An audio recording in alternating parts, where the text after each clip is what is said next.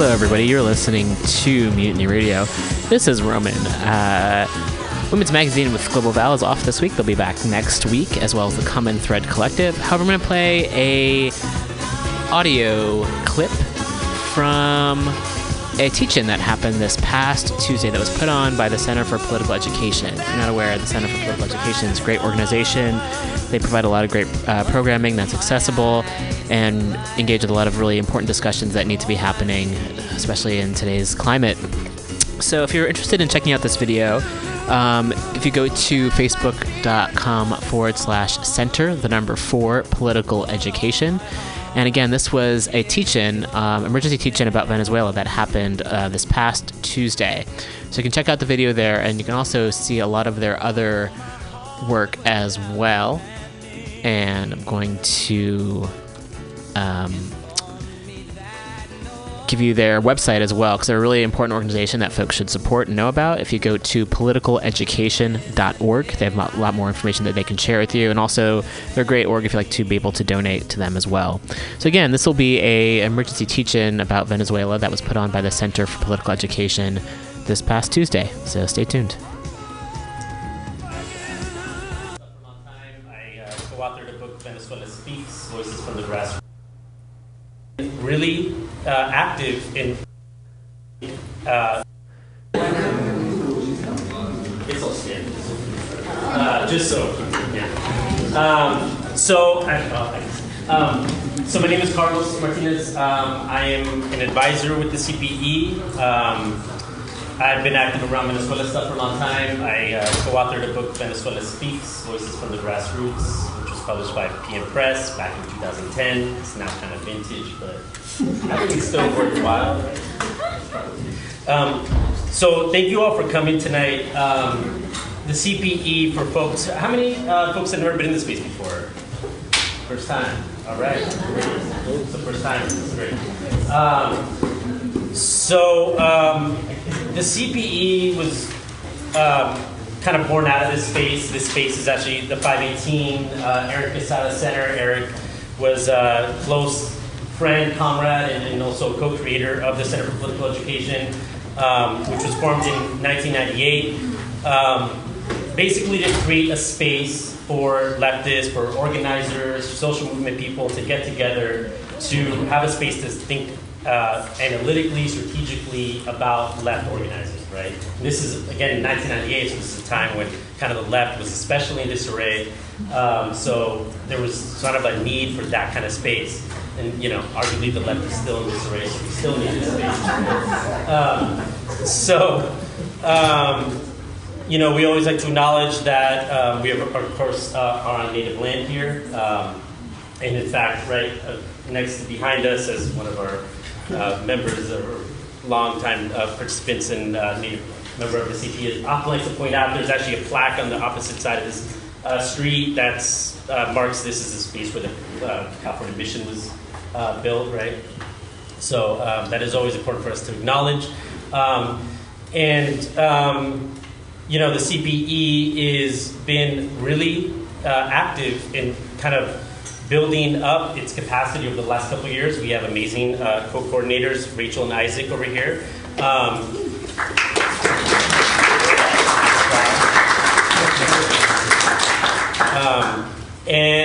They've been doing amazing work, which needs support. And so, if you didn't get your CPE brochure, please get that.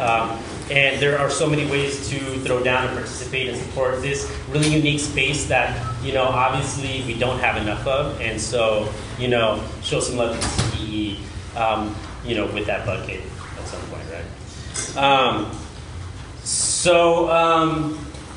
So this event was organized as an emergency response to the latest actions that the U.S. has taken against Venezuela.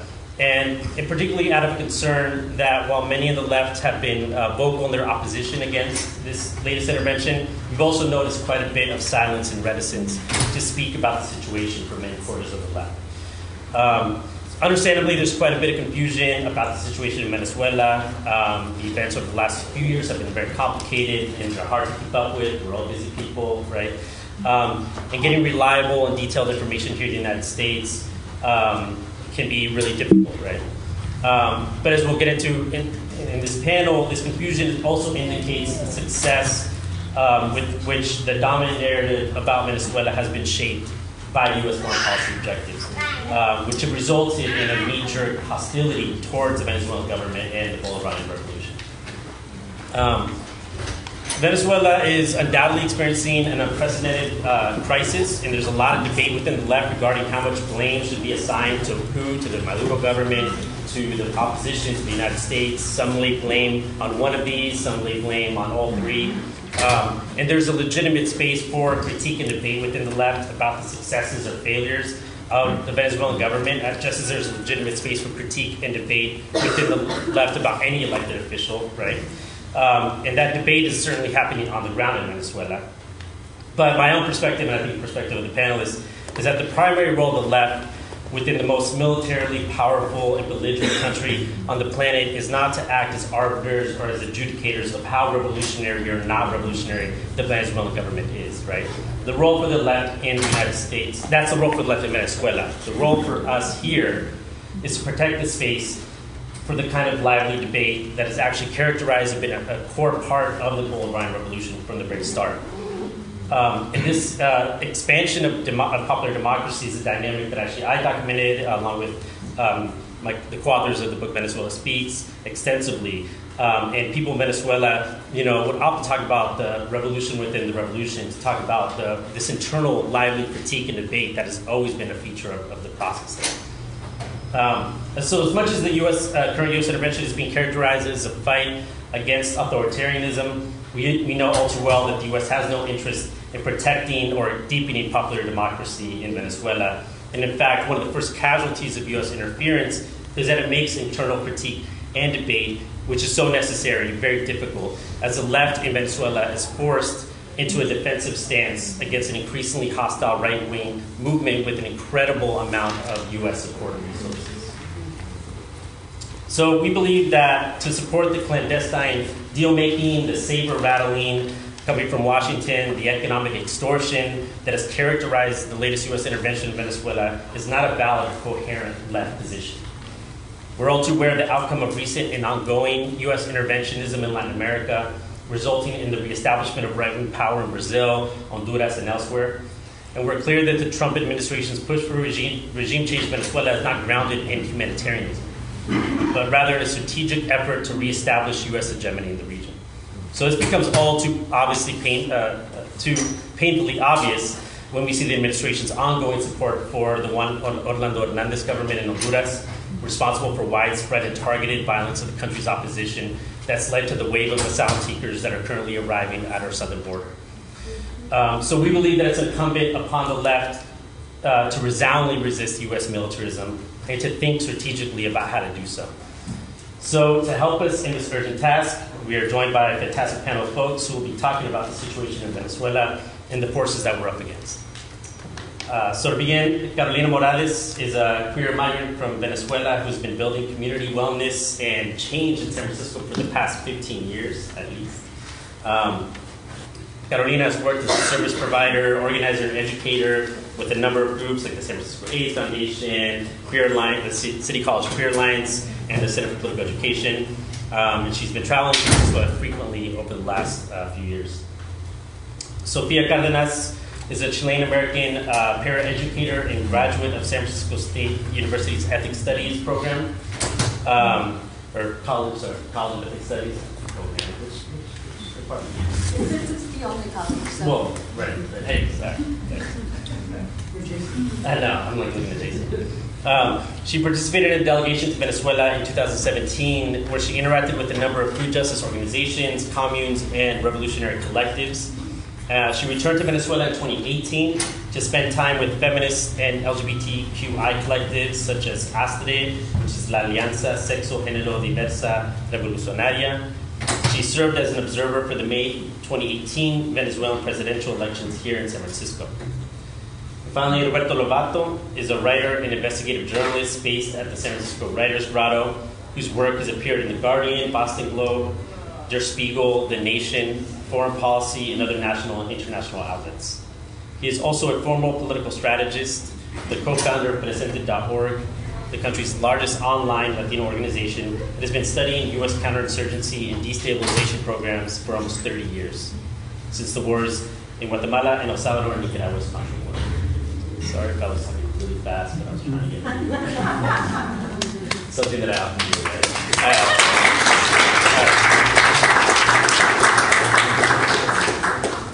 Oh yeah, thank you.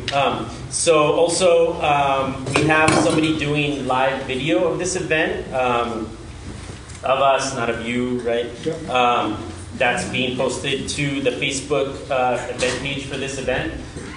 So we're actually asking that folks not do live video because it's already there being done, and if people want the video afterwards, it'll be there and available. So if you start doing that, you will be asked to not do that. And yeah, that's it. So, Great. Yeah. Hi, everybody. Thank you so much for being here. Again, I'm Carolina Morales, and I'm an immigrant to this country. I have the privilege now of being a U.S. citizen. I think it's been now maybe 3 years that I've been a U.S. citizen. And also have had the privilege to travel on and off throughout the past 15 years back to Venezuela, where my parents, grandparents, aunties, cousins still reside. And I'm going to begin by giving you more of a kind of personal perspective and also help you humanize what we're talking about. Because I think in the media, you know, the extent of the humanization is more showing protests or than just talking about, you know, giving off all kinds of statements and assumptions about, you know, this is a dictator or this is authoritarian governments or, right? We don't really hear about the everyday kind of lives of folks down there. So I came here at 17, right? And before coming here, the reality of what I saw in Venezuela and actually what inspired me to do social change work was that when I would walk home with my dad to the panaderia on Sundays, right to the bakery to get bread, I would see a lot of children sleeping on the street. Children under 15 years old with no shoes sleeping on the sidewalk. I would compare a little bit like the mission. So it's working class neighborhood, maybe not this, you know, extremely working class. They're not extremely low income, but you know, the kind of working class, lower middle class neighborhood. So you can imagine, right, the other neighborhoods that were a lot more low income were really, really struggling. But when I grew up, Venezuela had about 80% of the country was living in poverty. More about the reality when I grew up. Public safety, which is something that the media loves to talk about in terms of Venezuela, saying that people get robbed all the time and it's very, you know, unsafe to be on the streets. Yes, I mean, I got robbed when I was 16 walking to school, you know, by two other young men with a weapon. And that was before Chavez. So wanting to paint a picture for you, right, of what I was seeing every day there. Then fast forward to me coming to the US, and that's my own personal story actually around coming out and how that affected my own decision making around staying here. And I started seeing the reality of the US and then the promise that the US was, right? So people talk about the American dream and how great, right, the US has a lot of freedom. Everybody lives in like these beautiful homes with like picket fences. Everything that I see in Hollywood movies, everybody's white, very European looking, green or blue eyes. And started, of course, came at 17, started getting a lot more politicized and started understanding what, you know, what are the root causes of poverty, right? How does systemic oppression affect folks' lives? And then I had a quick also politicization, with my own experience as an immigrant here, right, speaking English as a second language, having to, right, endure sexual violence at work because I didn't have papers to work, having no place to turn, a lot of different things. And so with that, I started traveling back to Venezuela again and seeing the differences, seeing that there were no longer children sleeping on the sidewalks with no shoes, seeing that there were a lot of reclaiming of public space and open space. So the plaza, so I had to cross through 2 different plazas to get to school. And these plazas used to be super run down. The fountains were like completely empty, full of garbage. Everything was just really run down. Smelly. Again, more folks sleeping in the plaza, adults sleeping in the plaza, right? Homeless folks. And coming back, I didn't see that. Actually, the plazas were reactivated. Playgrounds for kids were installed. There were families actually hanging out at the plazas. They're active, and they continue to be. Because I just went back again in December and came back on January 5th. And then we see also in terms of housing, right? Connected to this reality, I have a friend of mine who is the executive director of one of the biggest theaters in Venezuela, the Teresa Carreño, right? And he, number one, he's the first Afro-Venezuelan who is running such a big artistic institution, and he's a working class Afro-Venezuelan. And so that already is a huge advancement. And he's a young man running such a big institution that used to be basically where the opera and the ballet took place, right? Where only the elite would go. Which I remember, I started doing theater when I was 11 years old at school. And I remember having only been able to go to the Teatro Teresa Carreño, to this theater, twice in my whole lifetime, because ballet was something that was not very accessible to everybody. It's not very appealing to all communities, unless you're right of a certain background sometimes. And also everything was very expensive. And now, when you go to El Teatro Teresa Carreño, so first, if you can imagine, the theater has the architecture is beautiful. So it's really large and a lot of open spaces. It doesn't have a roof except for the actual salas. The rooms. The room. Yeah. The theater. The big stages. Those have a roof. You walk through. There is a lot of air, a lot of trees, and a lot of open space. Now when you walk through it, it's actually activated. There are tons of groups, theater groups, dance troupes, from hip-hop dancers to break dancers to modern dancers, to different ethnic dances, folkloric of Venezuela, but also from the immigrants that we have of other countries, also practicing just in the open space, taking space. So there is a big thread there, right, around making sure that the spaces for the public are actually being utilized by the folks who really also need it most. So Irving in Teatro Teresa Carreño has been bringing a lot of Afro-Venezuelan group culture into the theater and really uplifting that instead of only uplifting European arts and culture, right, like ballet and opera.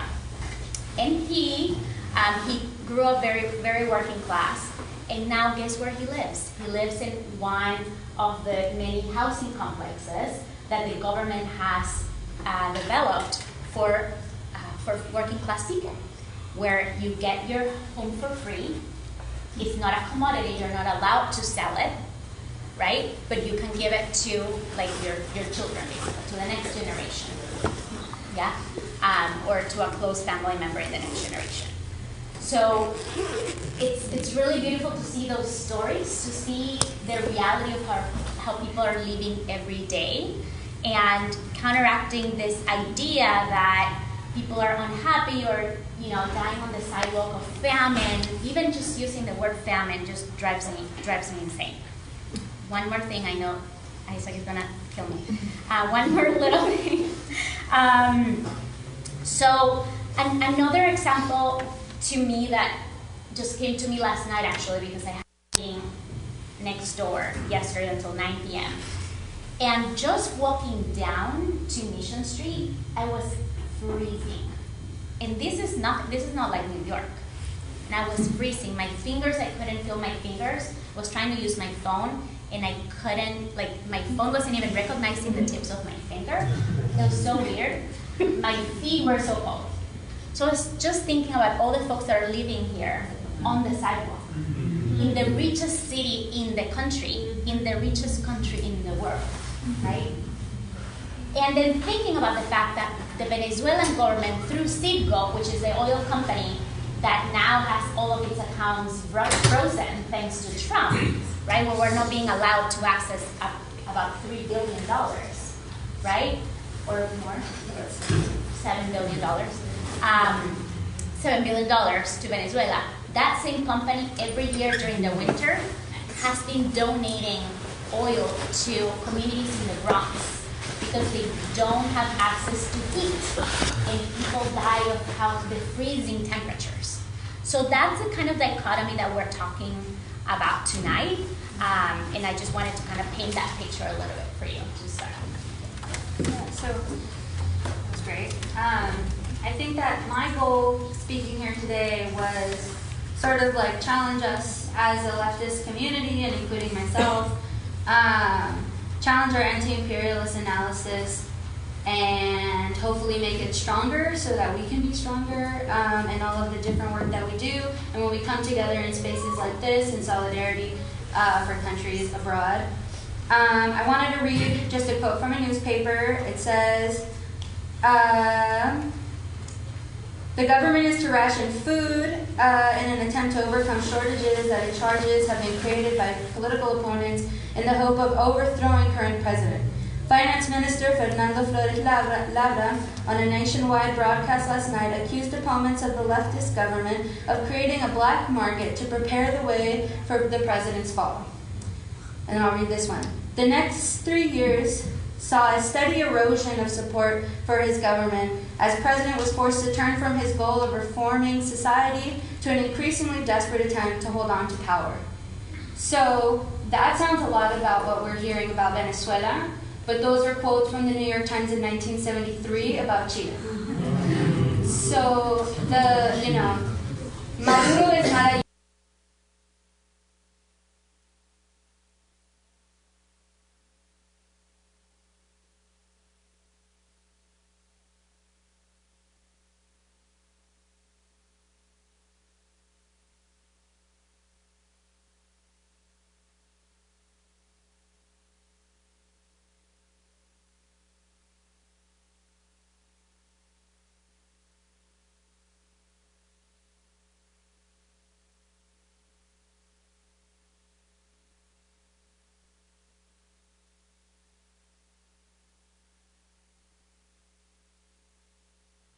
Hello, and you're listening to Women's Magazine.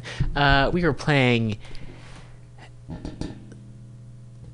some footage from the Center for Political Education's teach-in that they had on Tuesday. I had a little bit of a technical difficulty here. Before we saw that president kidnapped, and we saw a president, Gerard Latortu, I'm so sorry if I mispronounced that, named president. We saw a similar thing in Honduras. So I guess I kind of wanted to bring those things up to show that it's not something that happened in the 1970s. It's continuing to happen, but we're seeing it through a more psychological warfare. And what I mean by that is that here in the United States, we're getting we're getting articles that are written by people with the resources to write articles and publish them in the United States. So there's a really sort of disturbing invisibilization of people in Venezuela. I want to speak specifically to Afro-descendants, women's voices, and LGBTQ folks, because we're here. I know I personally feel that almost everybody has access to a computer all the time, or a smartphone maybe, or even a phone at least that takes pictures. But in Venezuela, a lot of the grassroots organizations that I worked with, people were functioning on Nokia phones. So if you don't have sort of like access to be able to publish those sorts of things, they don't get to us. And so we see a lot of opportunism by the opposition and even parties that position themselves as third options, taking advantage of moments of tension like this coup to push their agendas. And so I don't know if you have anything you want to add to that. But. Yeah, I mean, thank you so much. That was super powerful. Thank you.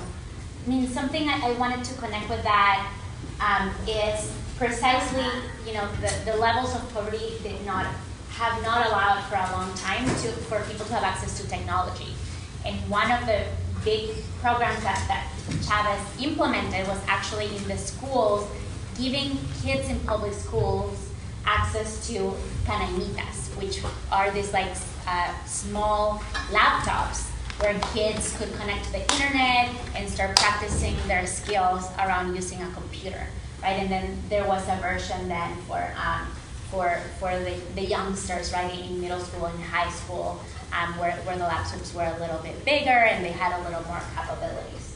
But that was, right, and with that, he also used the opportunity not only for young folks to have access and skills around technology, but he also used the opportunity to have the workforce in Venezuela assemble the laptops on the ground with parts from China and different trade agreements with China.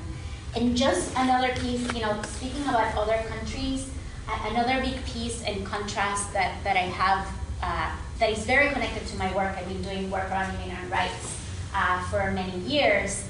And in Venezuela, when I was growing up, anybody who was from Colombia, from Ecuador, mostly Colombia and Ecuador were the kind of largest groups of immigrants from Latin America, right? The other immigrants came from Europe, from Portugal and Italy and Spain, obviously, because it was the colonizer.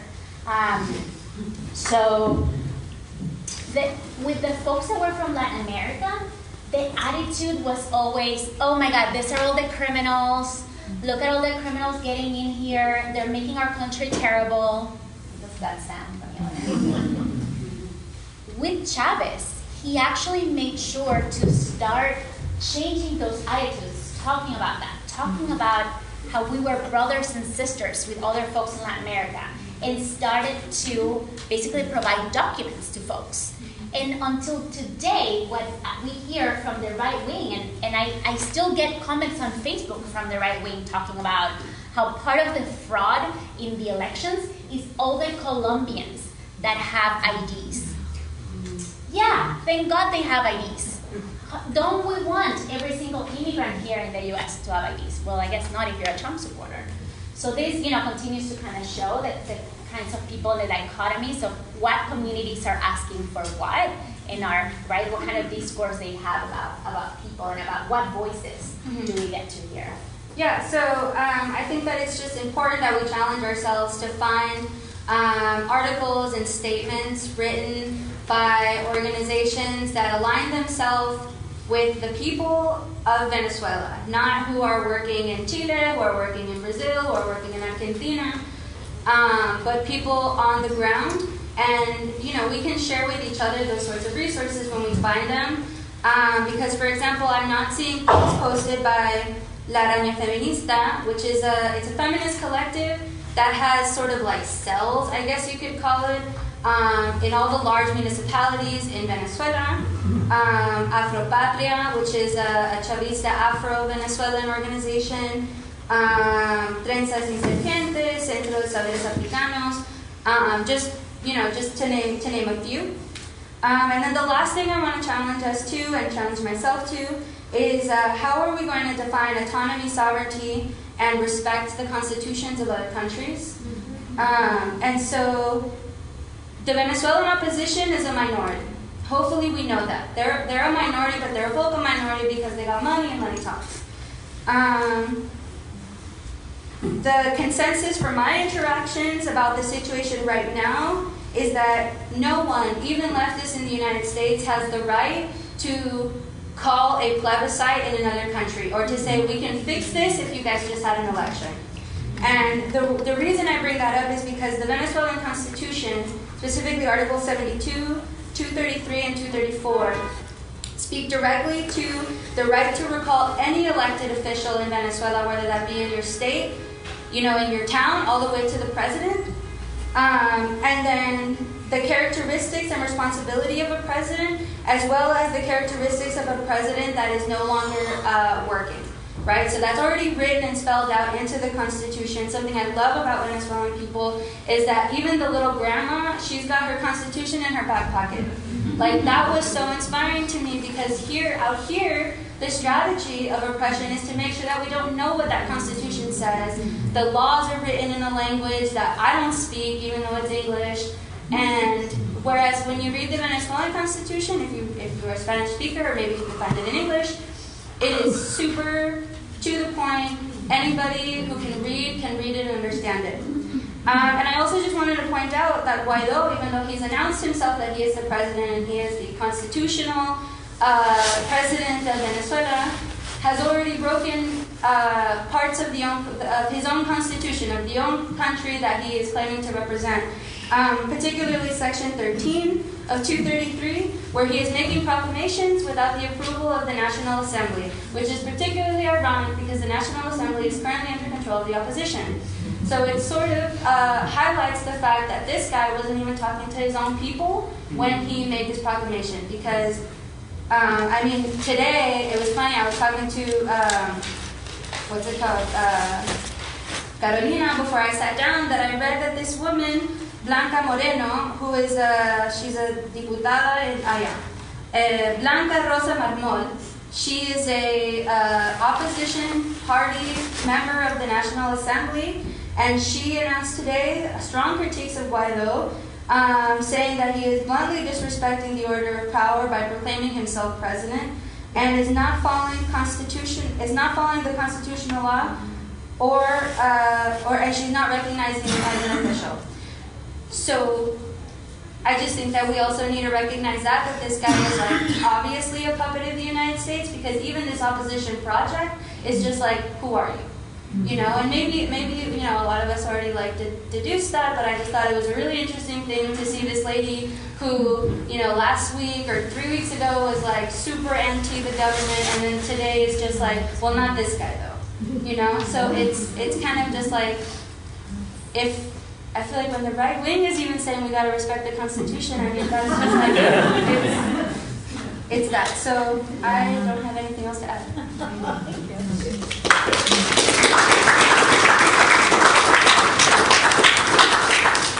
So we're going to shift to Roberto speaking. Before actually he does that, what's that?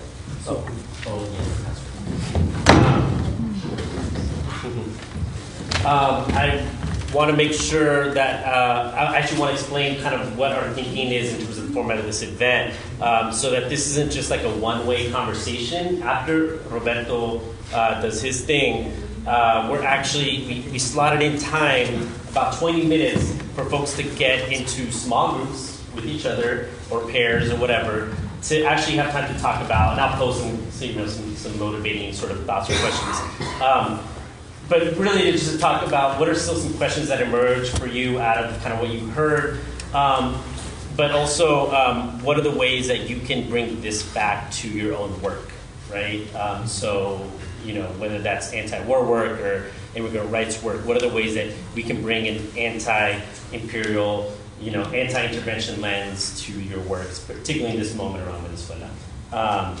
And then after that, we're going to have more time to kind of dialogue with the folks up here as well. So with that, Roberto. Thank you, Carlos. Thank you, Carolina and Carlos and Sofia, for inviting me, and thank all of you for being here on at an important moment. I think I'm here because a lot of reasons, one of which is I care about the kids in Venezuela, and I care about the kids here, because they could send kids here to die and kill in Venezuela. And I think we have to be clear on the stakes here in the United States for us, for our kids. On a lighter note, Everybody's telling a personal story, and I just had the great bad fortune to follow two powerful Latino women, so bear with me. I'm glad to be at the Eric Quesada Center because I knew Eric Quesada when we were kids. He and I played on my brother's soccer team, which my super brilliant, politically inclined brothers called Club Conquistadores. I used to bother Eric about that, and Eric was always anti-imperialist, but not in soccer.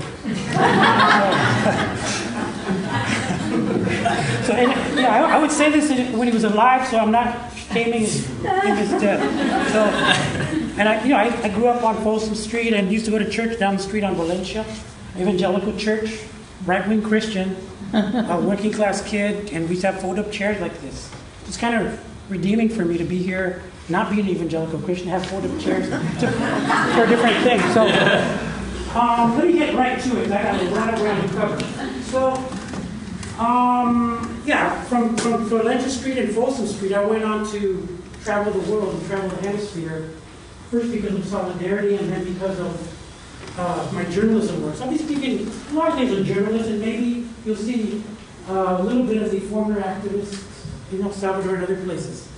I'm talking to you about the Venezuelan matrix: golpe suave, golpe mediático, golpe duro, golpe a next.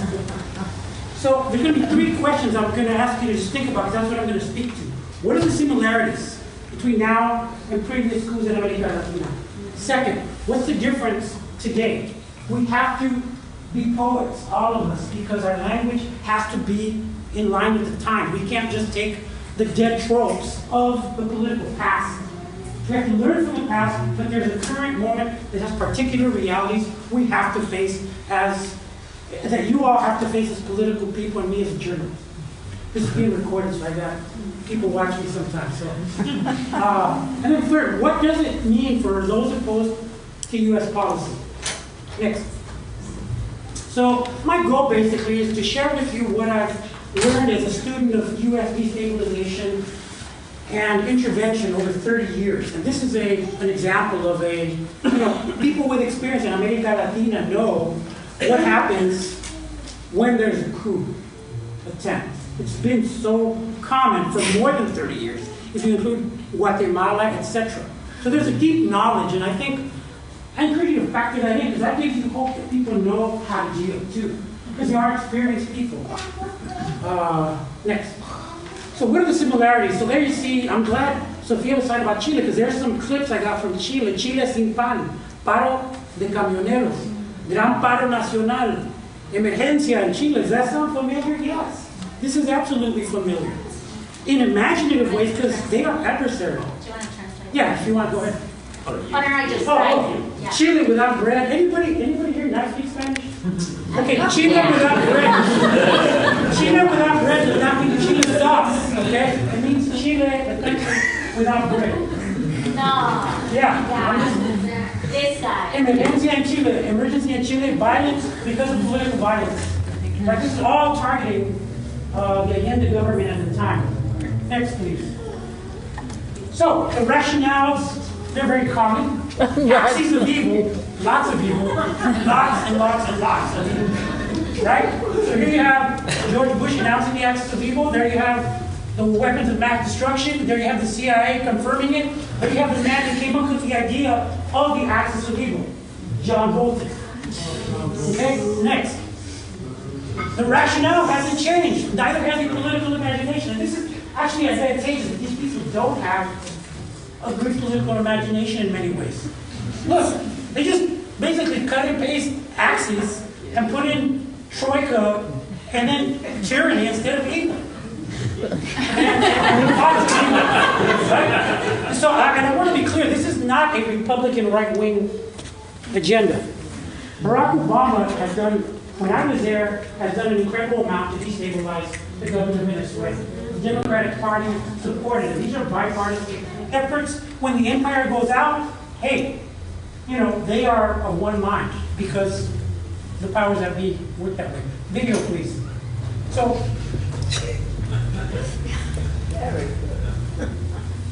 Can I just add really quick that they're using Elliot Abrams again, even though he lied about El Salvador. Like, it's not working. I just want to show this clip of Pompeo. Anybody see the interview with Pompeo? Well, let's just skip it because it's taking too long. The connection's not strong enough. So there's a clip of, there's an interview with Pompeo, the Secretary of State, former head of the CIA, saying basically there's a Hezbollah sightings in Venezuela. I, as a journalist, went to investigate and reported my fears at the Orlando Sentinel.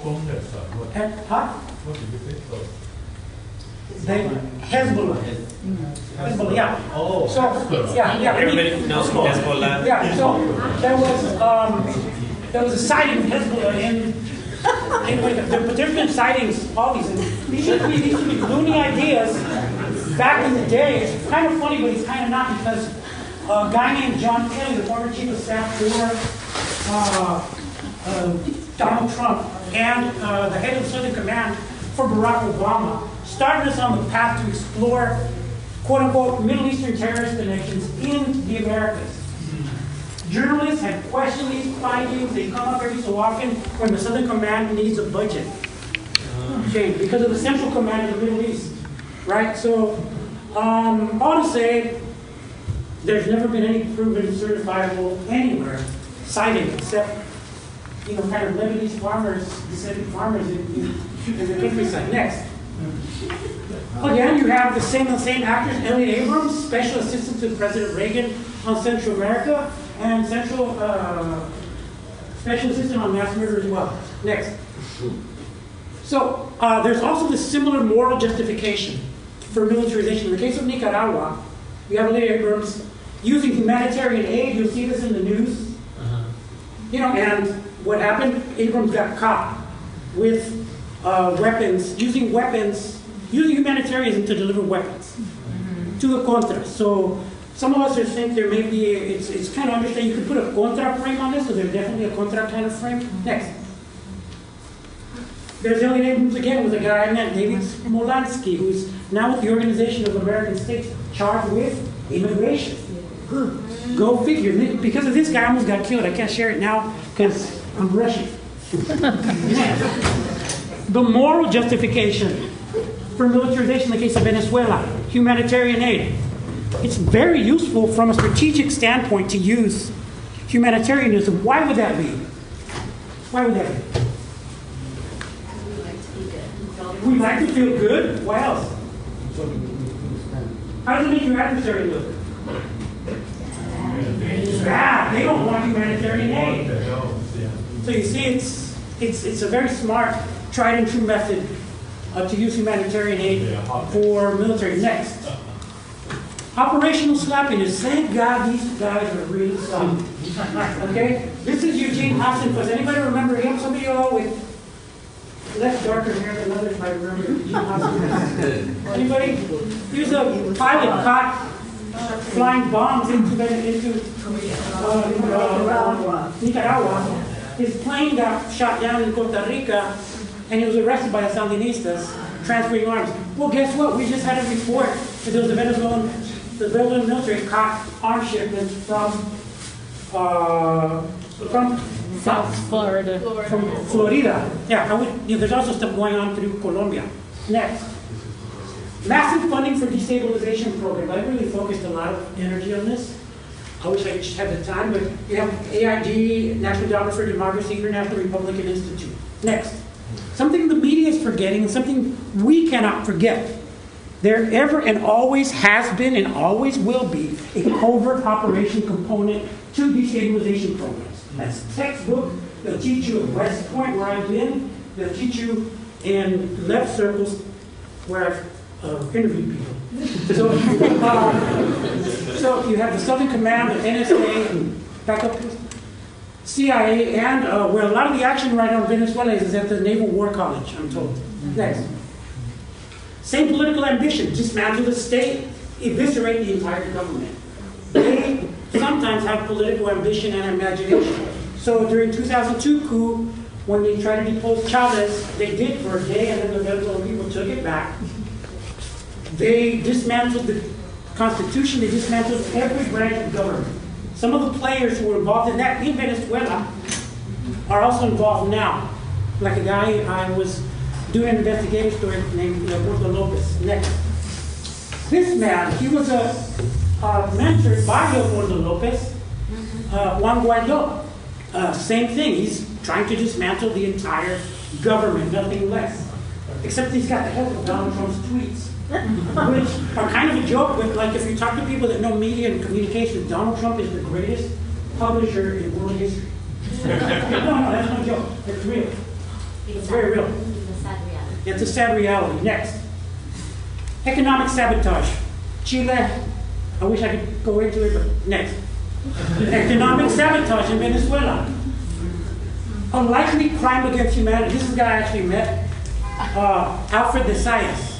He basically was a special rapporteur up until 2017 from the United Nations to Venezuela. And he determined that the U.S. sanctions were, quote unquote, a likely crime against humanity, which should be investigated in international courts.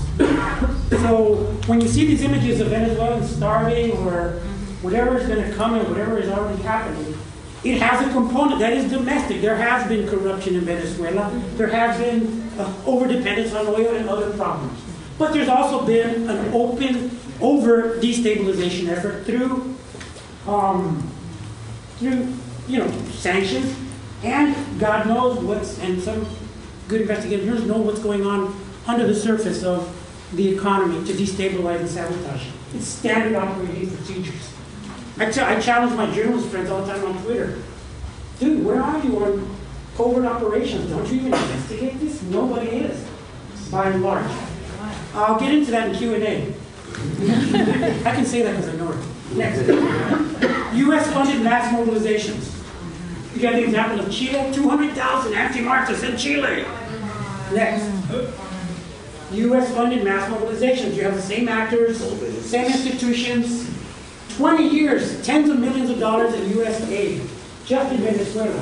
Venezuela's opposition is hands down the greatest recipient of U.S. destabilization dollars ever. Okay? Next. U.S.-funded mass mobilizations. You see them on the news. Well, they've got basically like destabilization welfare going on in Venezuela. Next. Paramilitary operations, standard operating procedure. Sadly, this is what we found out after it happened in Chile. You get reports. Next. Violent paramilitary operations via political parties. In the case of Chile, you had a group called El Frente Nacionalista Patria y Libertad. I have friends who were killed by these people and whose families were killed. Next. In the case of El Salvador, that's another country I know really well. Venezuela is Voluntad Popular, founded by this man, Leopoldo Lopez, who's in jail, who is some say the godfather behind the eminence, great eminence, behind the scenes of Guaido.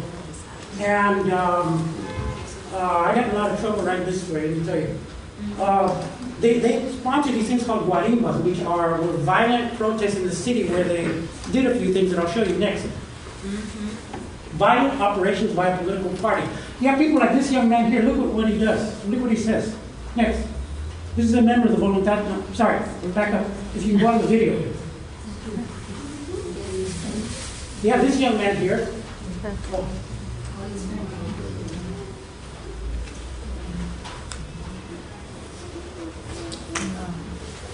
Oh, we don't, I mean, do you want to hear his voice? You saw his face, do you know who he is? Maybe somebody can read, maybe like read the captions. Can you replay them? Yeah. Just read the captions. You know who this is? We've been here for 5 hours. Francisco Miranda full of people. If you look down there by the highway, there are also many people resisting. I remember 2007 we shouted students. Now we shout resistance, resistance. Let's go, yes we can. These students, some of these people affiliated with these students put a gun to my chest because they didn't like my line of freshman in 2014 when this was happening. You know who that young man is? Guaido. Juan Guaido, the quote-unquote president-elect of Venezuela. Next. So he comes from the extreme violent right of Venezuela. educated in Washington. What's different now? Next. What's different, I would say, is the geopolitical situation, obviously, the correlation of forces in America Latina. You know, there has changed thanks to the Obama Justice Department to help depose governments via the justice system. I was going to write that story, but I'm writing a book. The domestic correlation of forces inside the United States, the Trump factor, the possibility of actual warfare, very serious when you have people like LEA groups, John Bolton, who have experience taking us into wars. The devastation and decline of the U.S. global media system. That's something very different even from 2014 to the present. And the threats and opportunities it opens up. Always know there's an opportunity and there's always an opposition. This seems overwhelming to see, and there's an overwhelming feeling because they've used overwhelming media force on this right now. It is a psychological, I would just correct one thing. I've studied war manuals. War is always psychological. When I saw dead bodies in El Salvador, chopped up to pieces, it wasn't because they were just vicious. It has to because of the psychological effect. As any trauma survivor witness knows. Wars at its core psychological, bringing people back to Clausewitz to the present. So next, I want to talk to you a little bit about what's different in terms of full spectrum media warfare. Social and traditional. The Pentagon and its allies are very clear on the nature of warfare now in the 21st century. Next. I follow I geek out on counterinsurgency and stuff, so, I follow the careers of people like Dr. Max G. Manwaring, who I owe a debt of ingratitude for the massive load of trauma he left in my mind and heart because of what I saw in El Salvador. This is one of the people that helped bring us there. So you have people that have been operating for years, right? And he wrote this oral history, and he's been thoroughly committed to warfare since before El Salvador. Next. So Manwaring more recently wrote this book, Venezuela as an Exporter of Fourth Generation Warfare Instability. So they were studying what Chavez was doing with information, right? And but they also made some interesting comments that I wanted to share with you so that we get in I was talking about what's different. What's different is clearly their perception of warfare. Let me quote this, we must also adapt our approach to the overwhelming reality that just as the world has evolved from an industrial society to an information-based society, thank you, so has warfare. The reality of this evolution demonstrates the need for a new paradigm of conflict based on the fact that information, not firepower, is the currency upon which war is now conducted. And go on. So, information is at the heart of warfare now. They're very clear. I don't think the left is. We're still thinking just doing a protest is kind of winding down. Boom, next. This is a video of Maduro talking about guerra mediática, golpe mediático. Right? But we don't just see Maduro. This is a friend of mine's study that I'll share with people later on the kinds of specific things they're doing that, in terms of information warfare. Next. The only thing I'll say is, I'll stop for a minute, is this. My friend Erin studies this stuff and geeks out on it like I like to. She's way more than I do. She says, quote, their trends generate billions of impressions each day. The Venezuelan opposition generates billions of trends in information in support of the opposition. And she says, and this is somebody who actually geeks out on it, I've never seen anything with such a tremendous reach as this Venezuelan opposition hashtag, which is why I've continued monitoring it since I first found it in June 2017. Next. I wish I could have more time, but this is a guy who, Laurent Saleh, who had a strange and wondrous career as an opposition leader. Yeah. Next. And, I would show you, but one has him, he was just in Mexico, and denouncing the Venezuelan government, the Mexican government for not supporting the coup. And he's there as a victim of human rights. And you can go on his Twitter feed and you can see him meeting with presidents, with foreign ministers, with all manner of powerful global players. So you want to understand how these coalitions are built, it's people like this. The other YouTube Can we share that? Yeah, we could also send it on afterward. Yeah. I just want you to see. So this is a guy who's out there being a victim. His job is to be victim publicly. You can just, But the context of this guy is that he was part of like death, like healing that's people. not what I was going to show on the video. Was that the video is that he was caught on camera, basically plotting sniper attacks, Yes. bombings, Yeah. assassinations, and other acts that in this context can only be called what? Terrorism. No, he's not white though, so it's not terrorism. Can only be called terrorism. Right? But he's not a terrorist. He's a public figure. He got a Sakharov Human Rights Award. It's astounding that the media has allowed these people to become the voices of next. We'll forward it along. Yeah. There's the things that they've done: bombing, assassinations, drone attack on Maduro, burning black people alive. We're talking about adolescentes. Yes. Next. It's a father that I met who's left out of the narrative in 2014. There's his son, Elvis, next. There's the people that are putting up barbed wire, the peaceful opposition on the recommendation of a rogue Venezuelan general put up barbed wire across the street when I was there. And there's what happened to Elvis. He was beheaded by the Venezuelan opposition. Yeah, so he tweeted, like this violent, military guy tweeted instructions on if you wanted to kill motorcycle riders, because in Venezuela, most of the working class have motorcycles because they can't afford cars. And this was the result. In a wealthy part of town in Altamira, Chacao, they put this barbed wire, you can't see it. And then they also put oil on the floor, car oil, and then they decapitated a couple of people. The media painted the general as a maverick in the United States, the Associated Press. Because he was the guy that took a machine gun and pulled himself up in his house. Yeah. And they turned him into a maverick hero. Not even mentioning this. Next. Fake news, we no rush, I don't want to go into that next. Real news, do I need to talk to you about what's happening with the news? We can go to Q&A. And I just want to end on a happy note with Kevin Spacey from 2014. There he is with Enrique Peña Nieto, who was caught by Forbes taking an $8 million bonus for promoting Enrique Peña Nieto, saying his government was great.